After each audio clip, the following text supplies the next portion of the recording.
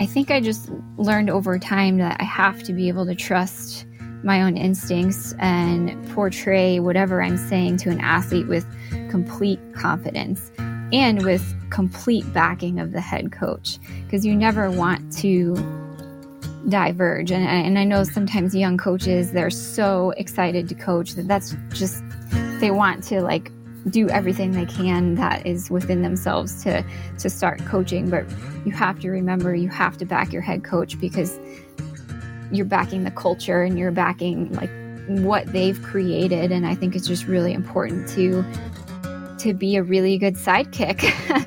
Even though you have bigger goals than that, you've got to kind of fall in line with that culture and really cultivate it and have confidence in doing that. And over time, then you get to kind of come up with your own pillars or your own culture. But it takes years and years and years to do that, I think.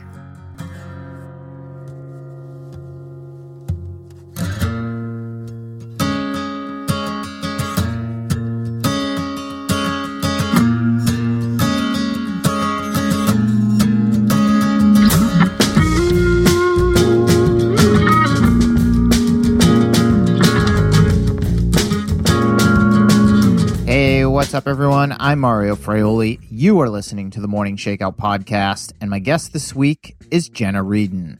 Jenna is the assistant coach at Hoka Northern Arizona Elite, where she's been on staff since January. Prior to moving to Flagstaff to work alongside Ben Rosario and crew, she coached in the collegiate ranks since 2006, most recently as an assistant at Louisville, where over the course of 4.5 years, she worked with several All-Americans.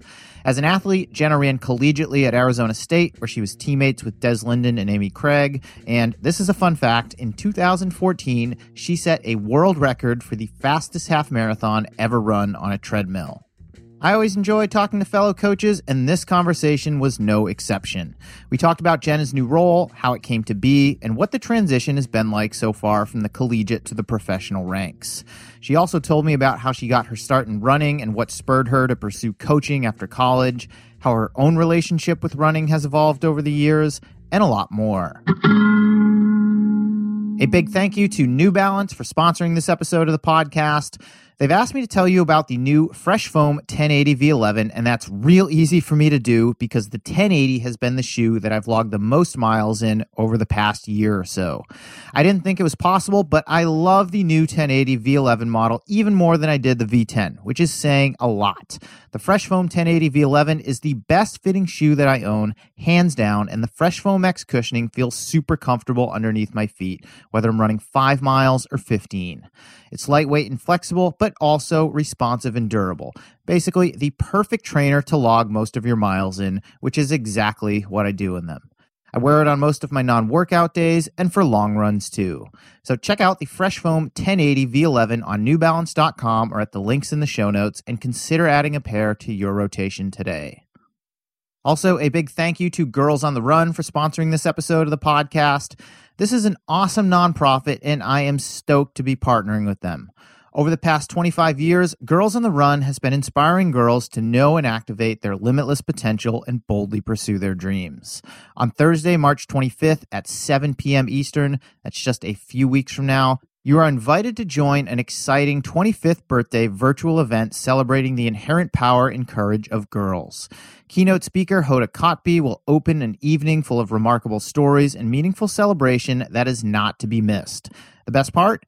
You're invited. Join me and RSVP today at gotr.gives/TMS. That's gotr.gives/TMS.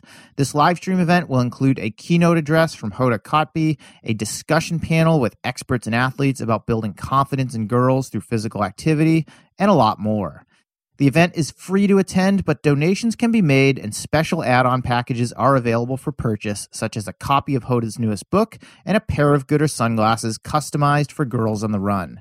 So check out gotr.gives/TMS for more details and register today. Okay, please enjoy my conversation with Hoka Northern Arizona Elite assistant coach Jenna Wrieden.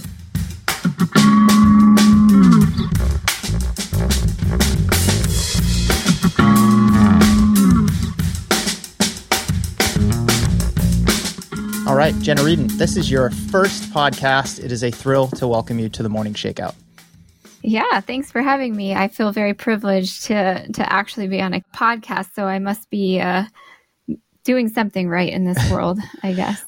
Well, you are. I mean, you recently just started a new job as the assistant coach of Hoka Northern Arizona Elite, working alongside Ben Rosario and some of the best long distance athletes that we have here in the U.S. So I think that's definitely, worthy of trying to learn a little bit more about, because there aren't many professional coaches in the U.S., period, never mind assistants and full staffs, where this is what you get to do to make your living. And one of the things that I'm most curious about is, what does a typical day in the life look like for you right now? Yeah, well, that's before I even answer that question. I think that's a really good point. I'm so grateful to even be here, and I feel a little bit lucky. I think it's just, there's so many avenues of getting into collegiate coaching, but when you think about professional coaching, it's a little bit harder to visualize, like, how do I even do that? And right. And Ben basically started this from the ground up. He basically started his own business, is kind of how I see it. So it's definitely interesting learning about how to pursue a job like this. And I'm just grateful that the assistant job opened up and Hoka was able to support that. So definitely feel really lucky. So that's the first part of that. Yeah, I feel like Ben is just kind of like feeding me slowly, like just soft pitches where he like more and more kind of gives me some more responsibility as the day goes on or the weeks go on. But, I'm pretty much just integrated into the group and into the team. So we have practice pretty much every morning, at least 6 days a week. At 8:45 right now in the morning. During the winter months, we can start a bit later. And after practice, Ben and I go into the office. He's got like a small little office in downtown Flagstaff, which is great. There's a ton of tempting lunch spots, which I have to make sure I don't do that every day.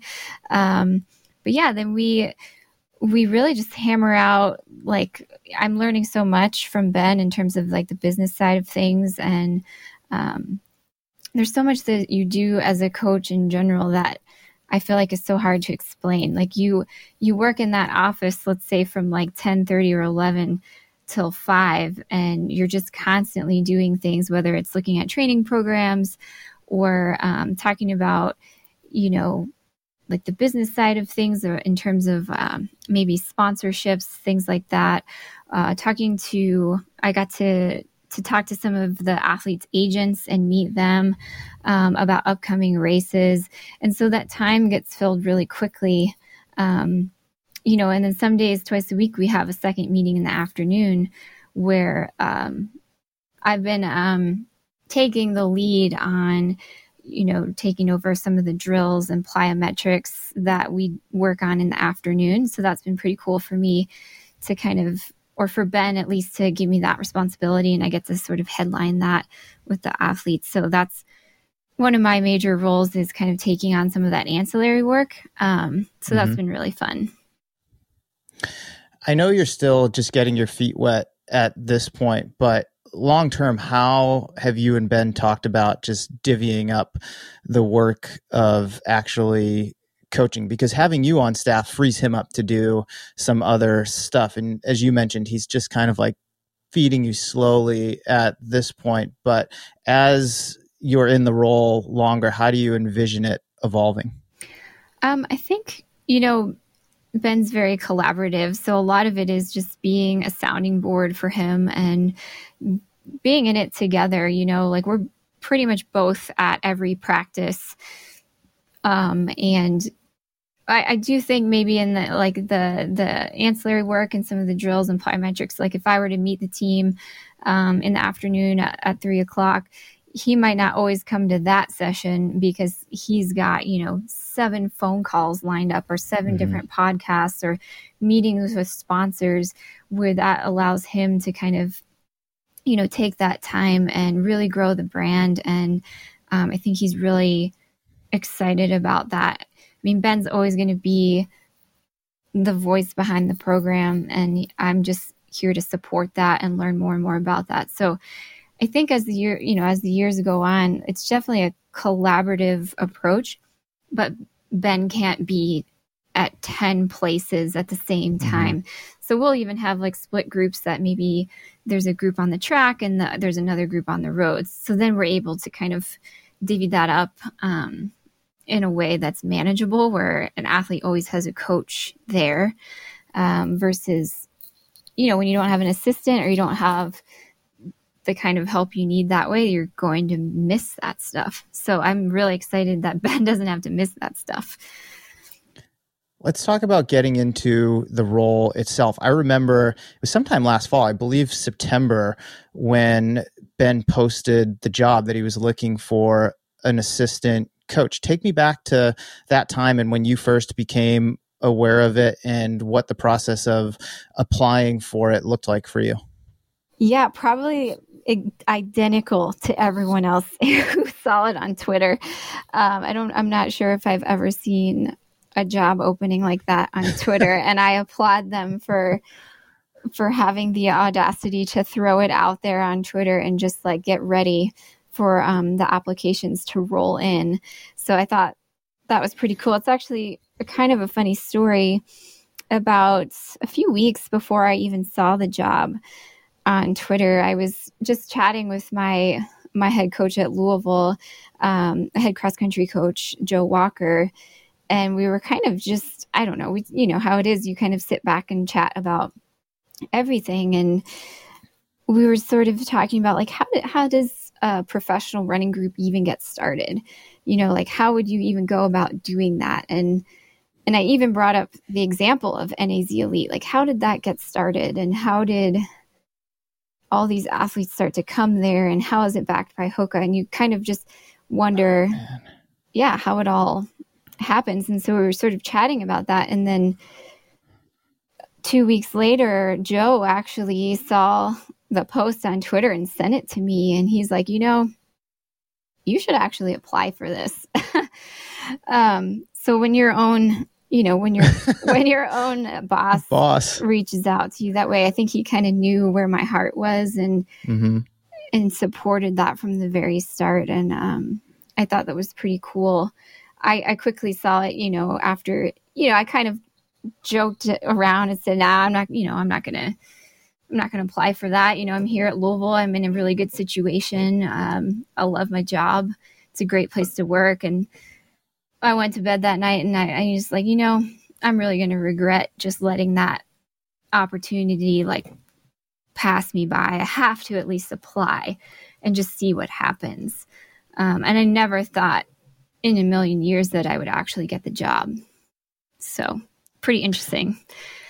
Prior to that, was professional coaching on your future radar? Because you'd been in the collegiate system for quite a while, coaching at different schools and at different levels. But when you're thinking about the trajectory of your own professional career, was like exploring the opportunity of coaching professional athletes even something that was on your radar? I would say directly, no. I think indirectly, you ask any collegiate coach out there and they, I bet they've all dreamed about coaching professionals, like, cause that's the dream, right? You get to work with some of the best athletes in the world who are motivated and trying to make Olympic teams. And I feel like every college coach has that vision of like, yeah, I would do that. Like, oh, that sounds really fun. So I certainly had that vision of like, wow, that would be the dream.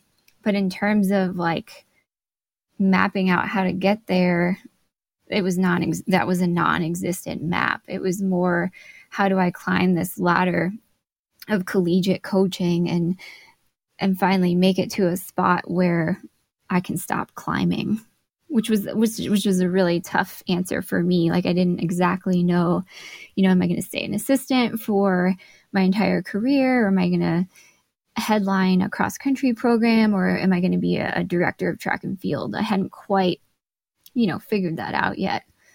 And then I saw a job posting on Twitter, and that changed the course of my career path. It was just meant to be.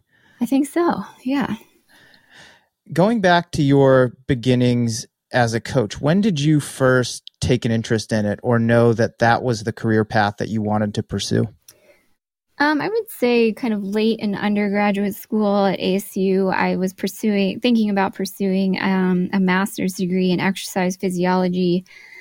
But, that's sort of a vague degree that you really have to have an avenue of like, what are you going to do with that? And in terms of a career, you kind of end up lost. So like when I started to think about that master's degree, I started to think about coaching. And then when I pursued my master's degree at Appalachian State, Coach Curcio gave me the opportunity to start volunteering my second year of grad school. And that really opened the door for me in terms of like possibility, like, oh, I can do this. And, oh, I really enjoy this. So having that experience as a volunteer at App State was like kind of that green light for me. Were there any coaches in the course of your own athletic career, which I want to talk more about here in a bit, who had a profound influence on you? Oh, gosh. I know this sounds like a silly answer, but I'm lucky enough to say all of them. I've worked with amazing coaches. Like, it's probably why I thought I could pursue coaching, is because I've always had, like, even back in high school, I've had amazing coaches that were so passionate about the sport, and they had so much belief in me that it like kind of blew my mind at the time. And I've always had coaches like that, even like at Arizona State. I was not by any means a superstar. I was on a really good team, but I was very average, if not below average in college. And that didn't quite matter to my coaches as much as their belief in my ability to improve and my ability to work. And so I've just been super lucky to have that throughout my entire career as an athlete, and as a coach. I've worked with head coaches who are the same way. Just, it's amazing how passionate like these people are about this running world, and I've kind of just attached myself to that. So yeah, I would say all of them.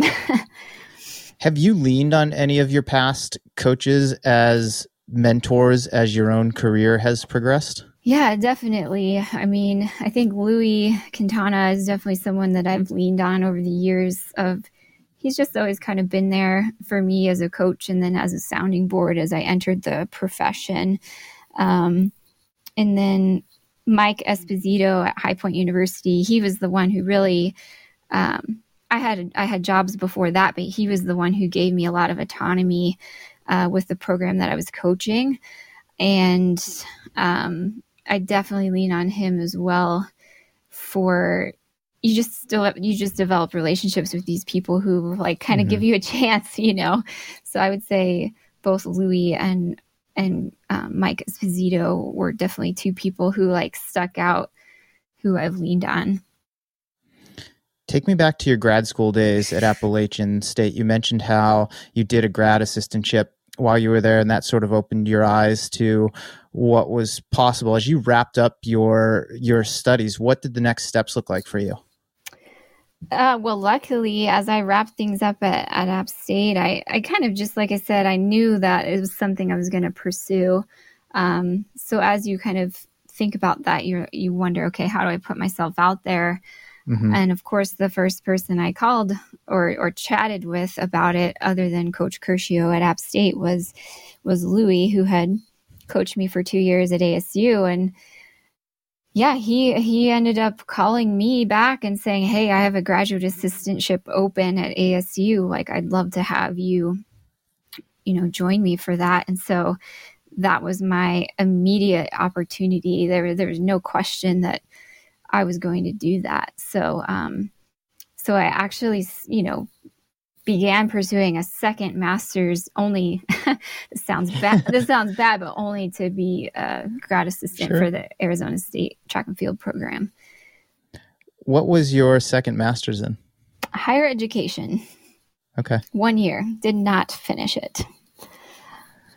but stayed on as a coach.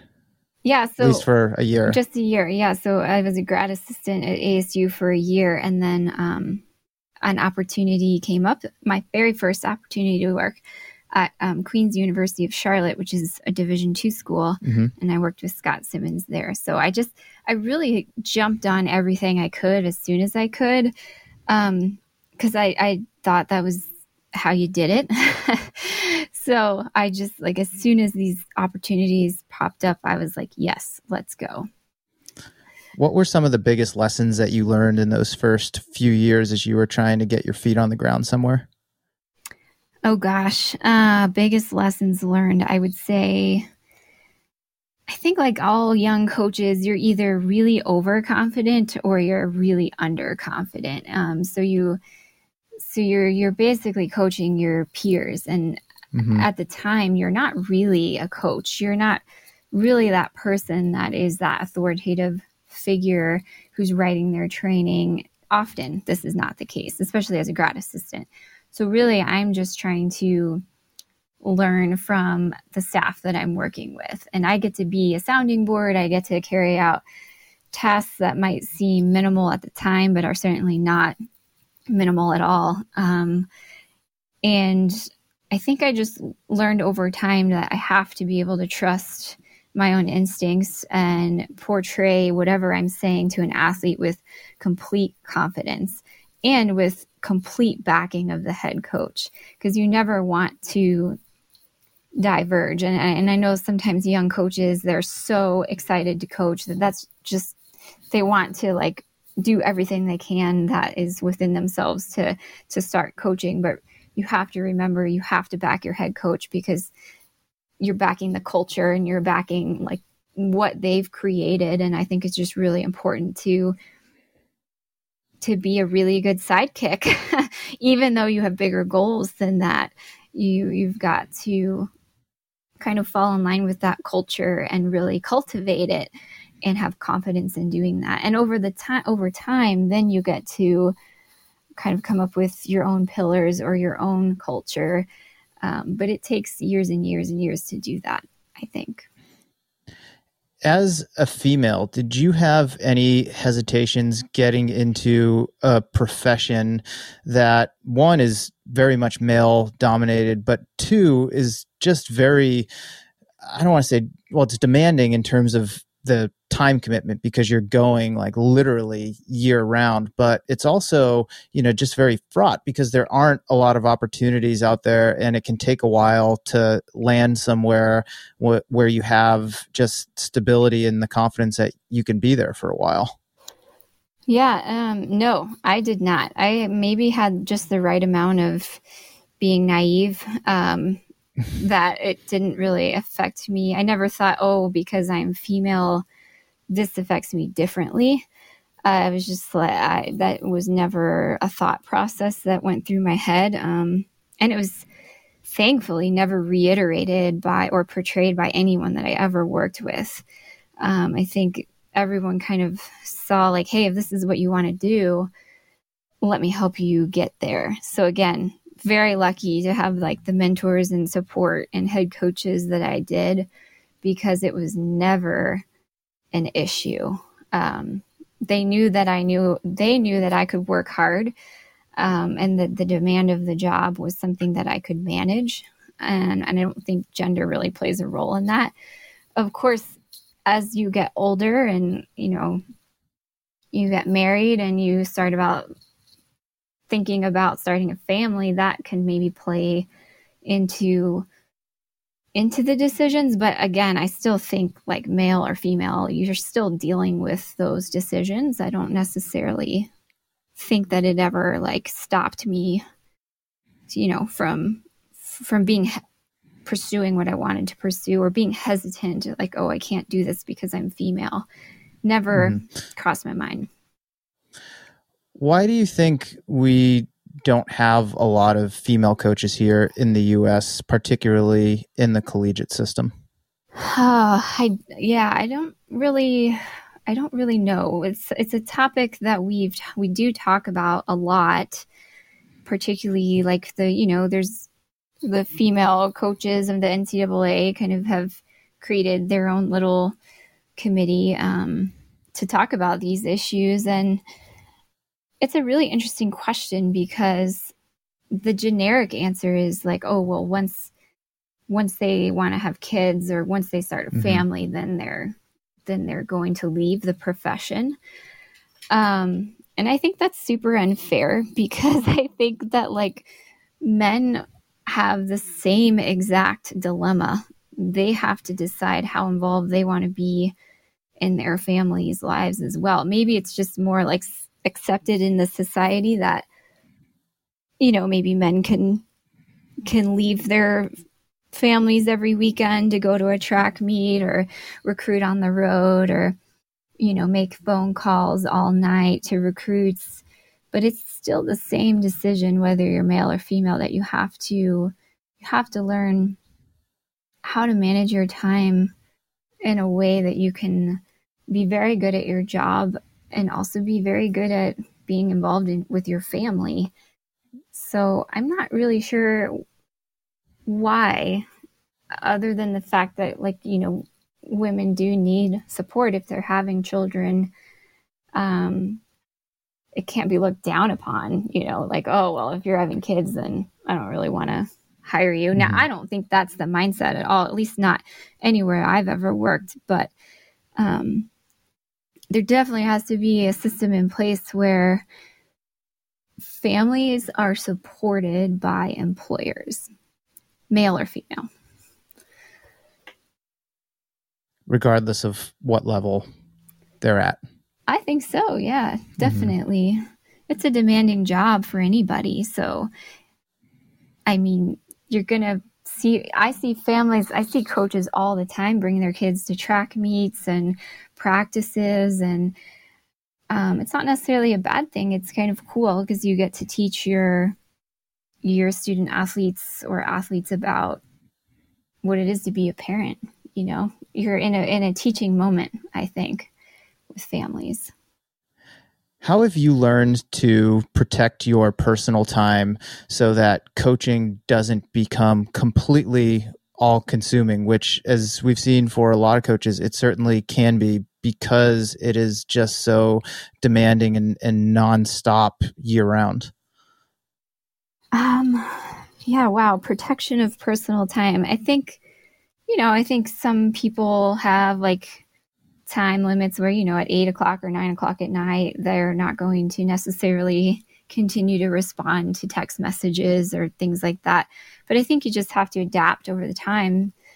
When I first started coaching or when I was a GA or early on in my career, we could not text recruits. So you had to wait till they were out of school and calling them like at night, out of school, out of practice. So it was a lot more evening time on the phone. Whereas now I think it's a little bit different. You can kind of talk to them a little bit more during the day. I'm not saying like coaches should be calling kids during school or anything like that, but I just think it's a little more easy to communicate with them as the rules have advanced and changed throughout the NCAA. So you can balance it for sure, or you have certain days, let's say, Monday, Wednesday, Friday, I'm going to dedicate those days to recruiting.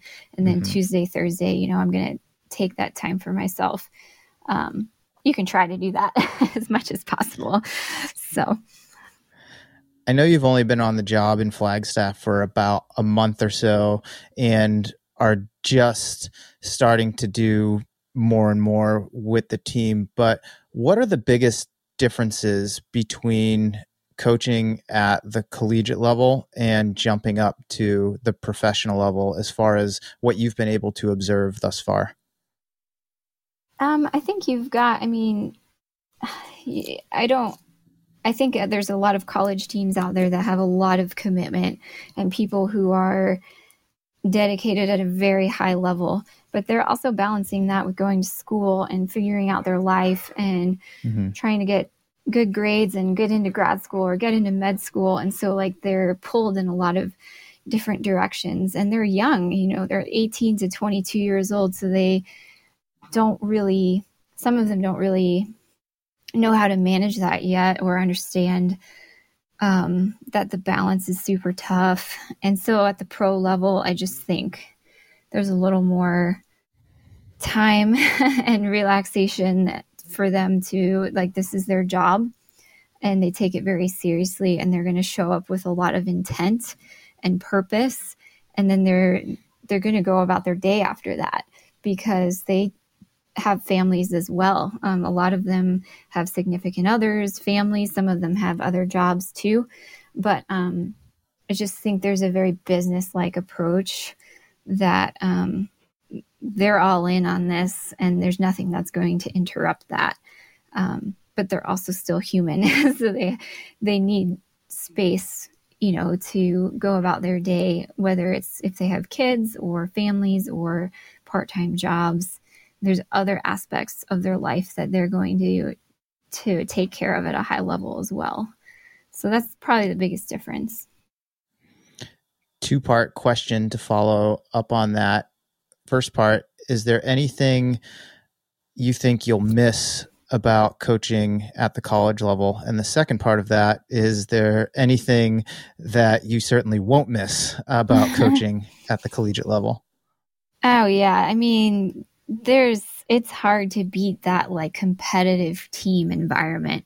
When you're going head to head at the ACC championships or any conference meet or national competition, I think that I've always been so excited about track and field, like the team competition and points coming from field events and throwing events and sprinting events and distance events. And I've always loved that aspect of track and field, where it's individualized, but it's also a team sport. And sometimes that gets lost, I think, at the professional level a little bit. You don't have as much of like that team sport camaraderie where you're going like head to head with another competitive team. I'm really going to miss that part of it, I think. But certainly there's still like the same amount of pride when you put on, when you put on the Hoka NAZ Elite jersey. There's pride in that. And I can see that. I guess I went to one competition so far, and I mean, you see that right away. There's so much pride in the unit here, and there's individual pride as well. But I think it really matters for them to be running for Hoka and AZ Elite. Like it means something to the group here. So that's pretty cool. What I won't miss, oh gosh, I'm not sure. Recruiting was pretty tough. Not because I didn't enjoy it. I really liked talking to high school kids about like what they believed in and what I believed in, and if it could be like a good fit for them. And you really like watching them improve and going from point A to point B. But I didn't quite enjoy like trying to sell something to someone. I sometimes felt that way. Not that I was always genuine in what I believed in recruiting, but there's just there's a lot of choices out there. So as a high school kid, you have to make, or as a young adult, you have to make pretty big decisions on what matters to you and why you're making that decision. And that was always tough in recruiting. So I'm probably won't miss that as much. You still have to do some of it though at NAZ Elite. And I mean, you and Ben, I guess, would do it together, but you're still trying to recruit some top talent to join your group, I guess, every year, but not quite at the level as you would in college, where you're only going to have someone for 4 years or so. Right. Yeah, it's a little bit different. We're looking at the top 10 list in the NCAA versus over 1,000 high school kids. And plus you really want to line up, not that you didn't want to do this in college, because you do, but you have to line up values. Like, do you see yourself at NAZ Elite? Why? Like, here's the culture. Here is what we do. This is how we operate. And if it's not a good fit, then that's fine. Like, you just move on. And you, as a professional athlete, you find that fit for yourself. Plus, there's the whole side of contracts and agents and, support that way. So it's a little bit different, I think, recruiting at this level. What are the biggest things that you bring to Nazalete as an assistant coach? That is an excellent question. I have to remind myself that question constantly. But I'm glad you asked it because I've been thinking a lot about it. And I just recently talked to the team. We had like our beginning of the year sort of kickoff meeting recently. And it can be a little intimidating. Like I'm walking into one of the best, if not the best, professional running groups in the country. And so you think, how do I bring value to that? And I was probably 2 weeks into my job here, and we had all like sat down and watched the movie A Time and a Place, which was really amazing movie. I highly recommend it. Just documentary about, some of the team's time leading up to the Olympic trials. And you sit there and you watch that movie about the team that you're on, and you had nothing to do with any of the success that they had, or the moments they went through, the blood, sweat, and tears that they have all poured into this program. And I left that movie theater thinking the exact question that you asked me is like, dang, how do I bring value to that? And after I, kind of sat down and thought about it, I kept coming back to the answer of investment. I just have to keep investing in these people. I have to keep investing in the vision. I have to invest in the culture, invest in the brand. And I think once people see your investment in what their pursuit is, you form a relationship with them, and or they know that you're on board, that you're here to support them, that you're invested in their vision, in their goals, in their work. And I think it takes time, but I do think that's the value that I bring, is I have that ability to invest at a very high level in what they're doing from day one. I was probably invested before I even got here. I just didn't really know it, so that's, yeah. How do you keep yourself sharp as a coach and continue your education, even though you've been doing this for a while at this point? Well, when I was younger, I definitely went to, classes and like got the level 1 certification. I know there's level 2 and level 3. There's definitely a lot of continuing education, but I would say the biggest thing that I've learned over the years is like talking to other coaches who are really good at what they do, and just like picking their brains constantly. And I would do that outside of the realm of distance running quite a bit too. So, really like sitting down with our sprint coach particularly like at Louisville, I would talk a lot to like our sprint coach about drills and form and just like what they're doing at practice that day and why. And then I would talk a lot to like the multi and pole vault coach as well, and kind of just like try to soak in like why she was doing what she was doing. And I think you can just learn so much from other coaches who are really good at their craft. And I've learned over the years, like it shouldn't be looked down upon to like call another coach and be like, hey, what do you think about this athlete? Or, hey, what do you think about this workout? Or, hey, how are you guys doing your, 10-week buildup into this specific block of training? And now I'm in a different world of marathoning. Obviously you don't think about marathoning as much at the collegiate level. So it's been really interesting. Like I pick Ben's brain all the time, or I'll definitely listen to why his logic is what it is. And so like, I just feel like I'm constantly learning.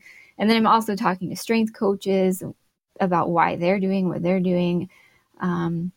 You're just constantly just listening. Yes.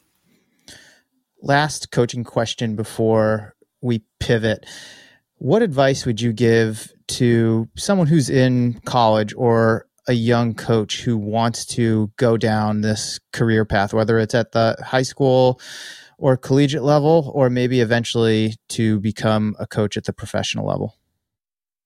Probably just to really find people in your life that believe in you and what you want to do and let them help you, mentors are a real thing. And sometimes you don't even know you have one until 5 years later when you look back. And I just think that, I still talk to my high school coach, my college coach, all the coaches I've ever worked with. I still try to keep in touch with all of them. And like I said before, I was really lucky that they believed in me. So you just have to find people who believe in you and then obviously take that and always believe in yourself. It almost sounds like a given and it sounds a little corny, but you've got to, who else do you have?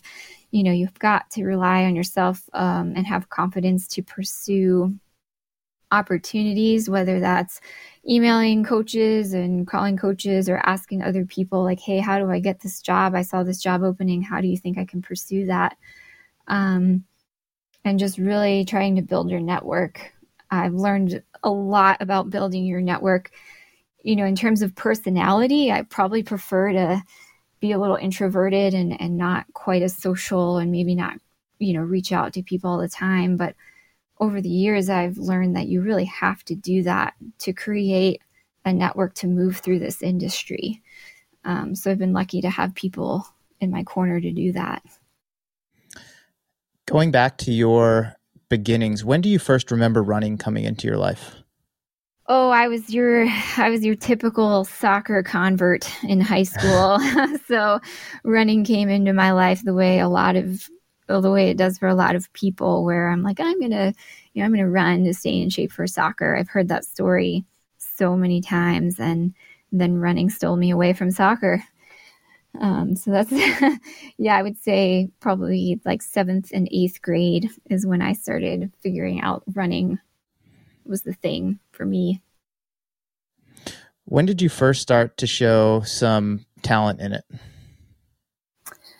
Oh gosh, talent is relative, but I would say middle school and high school, I remember probably we had these little like goal cards that we had to write. I think it was freshman year of high school. And I think I wanted to break I don't know why. It was like break 6'11", rings a bell. It's a really strange goal, but I wanted to break 6'11" in the mile or something like that. And then my freshman year, I ended up running like 5:05 or something like that. And then I was like, oh, okay, I'm a lot better than I thought I was, like in that realm, I guess. How did you decide on Arizona State for college? Ooh, another good question. I wasn't super heavily recruited out of high school. Like I said, I was fairly average. I think I ran like 5:02 and 11:05. So, I had some ability to kind of look at some different schools and take some recruiting trips. But at the end of the day, ASU was 30 minutes from my hometown where I grew up in Glendale, Arizona. And I give a lot of credit to Coach Drenth and Louis Quintana because Louis was the GA there when Coach Drenth was coaching there. So I knew him from recruiting. He recruited me, and so did Coach Drenth. But I would say Louis a little bit more, as I said, I was very average in high school. So I just always liked them. I thought they were persistent and they believed in me, and I was, I could get a fairly good academic scholarship to ASU. And I liked that they believed in me, even when I wasn't I knew I wasn't the fastest person on the team. So I think from the very beginning, I could tell they were genuine in their recruiting, and I just really liked that. So I ended up there. What's it like for you at this point of your career to come back to Arizona, the state that you grew up in and spent most of your life in until you embarked on your coaching journey? It's pretty cool. I didn't envision it for myself, honestly. When I left, I kind of never really thought I would come back, particularly to Phoenix.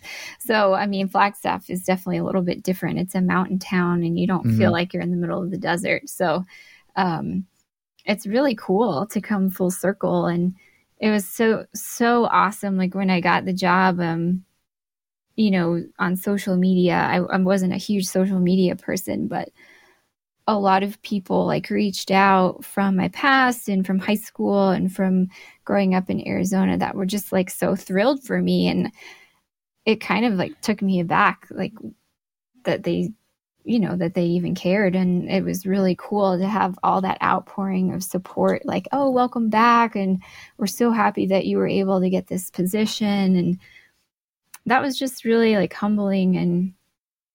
And it made me feel really good about what I was doing, and it made me feel like this is very fitting. You know, it's a good move for me.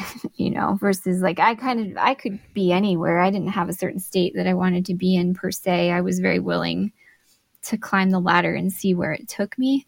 So it's kind of cool to come back to Arizona and feel like, oh, this could be a home, like my home. You know, throughout your coaching career, I mean, you've bounced around from position to positions. I mean, it's the nature of the job to some degree, but did you just feel like a nomad, or at any point during your coaching travels, did you feel at home in a certain place? Oh, that's another really good question. I did feel a bit like a nomad in terms of not feeling like I ever like got to the point in my career where I was like, this is it. This is where I want to be for the rest of my career. And that doesn't have as much to do with not liking where I was, because I really enjoyed particularly Louisville at the end of my college coaching career right then. But it was more of the question of like, what role do you want to have? Do you want to be an assistant? Do you want to be an assistant to an assistant? Do you want to be a head coach? Do you want to be a director? So I kind of mentioned that before. That was more of the struggle for me, was like the role versus the location. So, or like the institution per se. So here I am again as an assistant, but I'm in a completely different world at the pro level. So I feel pretty good about it. Back to your days at Arizona State. I know you were teammates with Des Linden and Amy Hastings, now Amy Craig. What were they like in college? Like, could you tell as one of their teammates that those two in particular had greatness in their future? Well, now they have to listen to this podcast. I mean, yeah. Des is a 2-time guest of this podcast. I still need to get Amy on at some point. Okay, perfect. Well, yes. I mean, they're grinders. I think that whole team at the time, we had a lot of like blue collar grinders, and I'd like to consider myself one of them, but that might be a little bit much. I just think I learned from them. Like, I learned what hard work was from them. Like, you think you know what hard work is, and then you get into a different program or another level and you're reintroduced to hard work. So for me, that was joining that program. And I'm sure Amy and Des can attest to then progressing away from college and into the pro ranks, that they were reintroduced to hard work again. So I think you're always kind of learning that. But yeah, I mean, I knew they were grinders. I knew they could work, and then certainly they were talented. I mean, Amy was a collegiate record holder at the time, like when she left college. So when you're a collegiate record holder, and I think in the indoor 5K, it was, certainly that says something about you. And I know Des was fast in college. I don't think she was quite as fast as Amy, but like, you just kind of knew the marathon, she'd keep getting better and better. And those two in particular, what I loved about them is like I knew they were going to continue to pursue running, because they're the type of people, whether they got pro contracts or not, they were the type of people that like you could just tell they weren't finished yet. And like, it's really a testament to both of their careers. I mean, we're in our mid 30s and above, and they're just still like to this day, or, you know, up until recently, have been really still getting better. So that's pretty amazing to me that they've been able to do that. How were you thinking about your own running toward the end of your collegiate career? We talked earlier about that next step for you going to grad school and studying exercise physiology. Did you plan on continuing to run competitively, or at least seeing how far you could take it as an athlete? Oh yeah, I was a bit of a dreamer as well. I definitely dabbled in the marathon and pursued marathon training, I think about 3 years post-collegiately. I was always pretty good at being self-aware. So I knew my talent level fairly well. And I feel like I knocked on that door of maybe like my capacity as a runner when I was training for the marathon. Maybe didn't quite get there, but I was close. So I felt fairly good about, as I like got more and more into my coaching career, my competitive running kind of took more and more of a back seat. But I was okay with it because I sort of came to peace with knowing like, I probably got pretty close to my ceiling, you know. Well, you got a world record out of it, didn't you? Oh, wow. On the Yeah, you treadmill did your for half research. marathon. Yeah. Most people Tell me a don't bit know about that that. about me. Fun fact. Yes, it is a fun fact that I use in trivia sometimes. Although, unfortunately, I can't use it anymore because Sarah Hall has rightfully taken the throne. Annihilated it. Yeah, that was fun. That was just kind of like something it was Amy's idea. I blame Amy. She thought it would be fun for me to get after it. And then she said, well, I'll just break it after you, which she obviously had bigger fish to fry than breaking a record on a treadmill. But so that was cool. Like, she just put the idea in my head and I did it. And I knew I could break the old record because I don't think many people like pursued it, you know, at the time. And she and Alistair came out among some other friends that like came out to like kind of help me do it, and Proform Treadmills like sponsored the whole event. So it's kind of cool. I felt like superstar for a hot second. And yeah, I broke the record, and I think I had it for like 6 years or something like that until COVID happened and there was nothing to do. So people are looking for odd records to break. Yeah. So then Sarah Hall, like you said, annihilated it, rightfully so. I mean, it's actually viable now. So I'm happy that she was the one to do it. I'm interested in what role running plays in your life now. You're coaching full-time. It's a very demanding job. During non-COVID times, there's a lot of travel involved, but do you still get out with some regularity?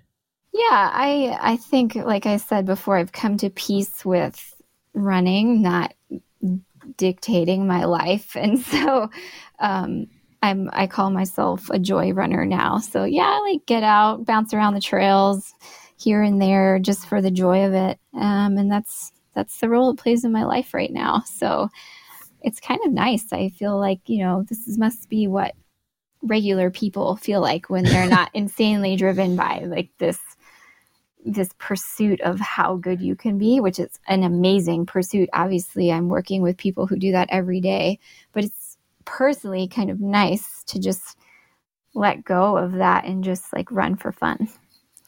Was it hard for you to let go of that? Yeah, I think I went through a phase of it being hard where you're just, you know, it's what drives you for so long. And I think it's harder more so to like report back to other people, you know, other people in the running world. How's your running going? Like, are you doing any races? Those are always like the harder questions for me, is like, well, you know, no, I don't have any races on the docket. And so, you know, races and performance dictate so much of your pursuit of running that it was tough to let go of that and then just enjoy running for running and become a little bit slower and not feel judgmental of yourself about that. But I went through the phase of feeling a little bit sad, and then you get over it and you're like, I have pretty sweet job, I'm still involved with running at a very high level. I think it's okay for me to just enjoy running for what it is. As a coach, is that something you have to work with your athletes on, meaning they tie their identity to being a runner, specifically a competitive runner, and they tie up a lot of their self-worth in their times and their results? And you need to help them to step away from that and realize like, hey, yeah, that's really important, but you're so much more than that. Yeah, I definitely think you have to work with that concept throughout your career as an athlete and as a coach. I will say at the professional level, I feel like most people in the group that I work with have a really good handle on that concept. They are so much more than just being a runner. And of course, it's challenging and difficult because it is your job and it's your life, and you're pouring your entire being into seeing how good you are. So there's certainly challenges with letting go of that concept and not self-identifying as just a runner. But I think the older you get and the more experienced you are, the more you realize like you have to remain level-headed in this sport if you want longevity in the sport. So they're really good at realizing like your best and worst race don't define you. They don't define your career necessarily. I think it's like the whole body of work, the character that you bring to the table and the work ethic that you bring to the table. And I think they certainly have a handle on that.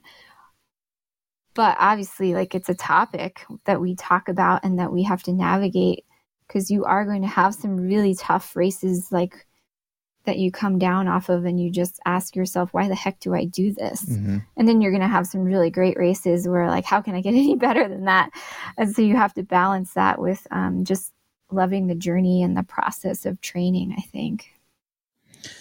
Last question before we wrap up this conversation. What's exciting you most in running right now, whether it's your own new job and individual pursuits or in the sport as a whole? I think the most exciting thing is, I can give you both answers. Like personally, I feel like this job is just such a good fit for me, and I'm just really excited to be here and be a part of this team. And I just feel like, you feel like you keep climbing this ladder and you've worked your whole life, and now I feel like this is where I'm supposed to be, and that's a really good feeling. It's a rare feeling, I think, sometimes. So I'm super grateful for that personally. And then professionally, just within the sport, oh my gosh, there's just so much depth. And I'm just so excited that that competitive desire has really is shining through all the challenges that we've had in 2020 and some of 2021 now. But it's really cool to see the sport continue to thrive, at least on the athletic level, where these athletes are so invested and so willing to train and continue to race and perform at a high level, whether you have organized races or not. I think seeing that passion and just the depth across the board professionally and in collegiate athletics and in high, you would be half of this year I spent talking to high school kids who had their seasons canceled, who were training their butts off, for something in the future. I loved the mindset of like these 16-year-old, 17-year-old kids who were resilient, I guess, in the face of all these challenges.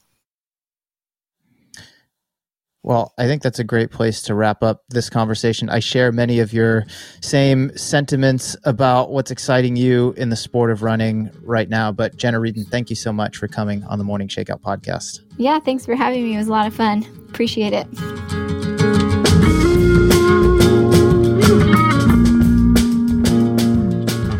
All right. Thank you so much for listening in to the Morning Shakeout podcast. A big thank you to both New Balance and Girls on the Run for sponsoring this week's episode. I didn't think it was possible, but I love the new Fresh Foam 1080 V11 model even more than I did the V10, which is saying a lot. The Fresh Foam 1080 V11 is the best fitting shoe that I own, hands down, and the Fresh Foam X cushioning feels super comfortable underneath my feet, whether I'm running 5 miles or 15. It's lightweight and flexible, but also responsive and durable. Basically, the perfect trainer to log most of your miles in, which is exactly what I do in them. I wear it on most of my non-workout days and for long runs too. So check out the Fresh Foam 1080 V11 on newbalance.com or at the links in the show notes and consider adding a pair to your rotation today. Girls on the Run has been inspiring girls to know and activate their limitless potential and boldly pursue their dreams. On Thursday, March 25th at 7 p.m. Eastern, just a few weeks from now, you're invited to join an exciting 25th birthday virtual event celebrating the inherent power and courage of girls. Join me and RSVP today at gotr.gives/TMS. That's gotr.gives/TMS. The event is free to attend, but donations can be made and special add-on packages are available for purchase, such as a copy of Hoda Kotb's new book and a pair of Gooder sunglasses customized for girls on the run. If you enjoyed this episode, please tell a friend about it or throw up a post on Instagram, Twitter, or Facebook and encourage your friends and followers to subscribe to the show. You can also leave a rating and a review on Apple Podcasts or whatever platform you're listening to this on, which only takes a minute and it really means a lot to me. A couple more things before we wrap up. I'd like to give a shout out, as always, to my longtime producer, John Summerford, who makes every episode of the podcast sound clear and amazing. Also, thank you to Jeffrey Stern for running the AM Shakeout social media accounts, and Chris Douglas for handling sponsorship sales. Last thing, if you are digging this podcast, I think you will love my newsletter. It's also called The Morning Shakeout, and you can subscribe to it at themorningshakeout.com/subscribe. Every Tuesday morning, you'll get my take on what's happening in the world of running, along with a collection of things that I've been thinking about, reading, and listening to. It's a quick read, 5-10 minutes tops, but it will give you plenty to think about throughout the rest of the week. Again, you can sign up to receive it at themorningshakeout.com/subscribe. Okay, that's it. I'm Mario Fraioli, and this has been another episode of the Morning Shakeout Podcast.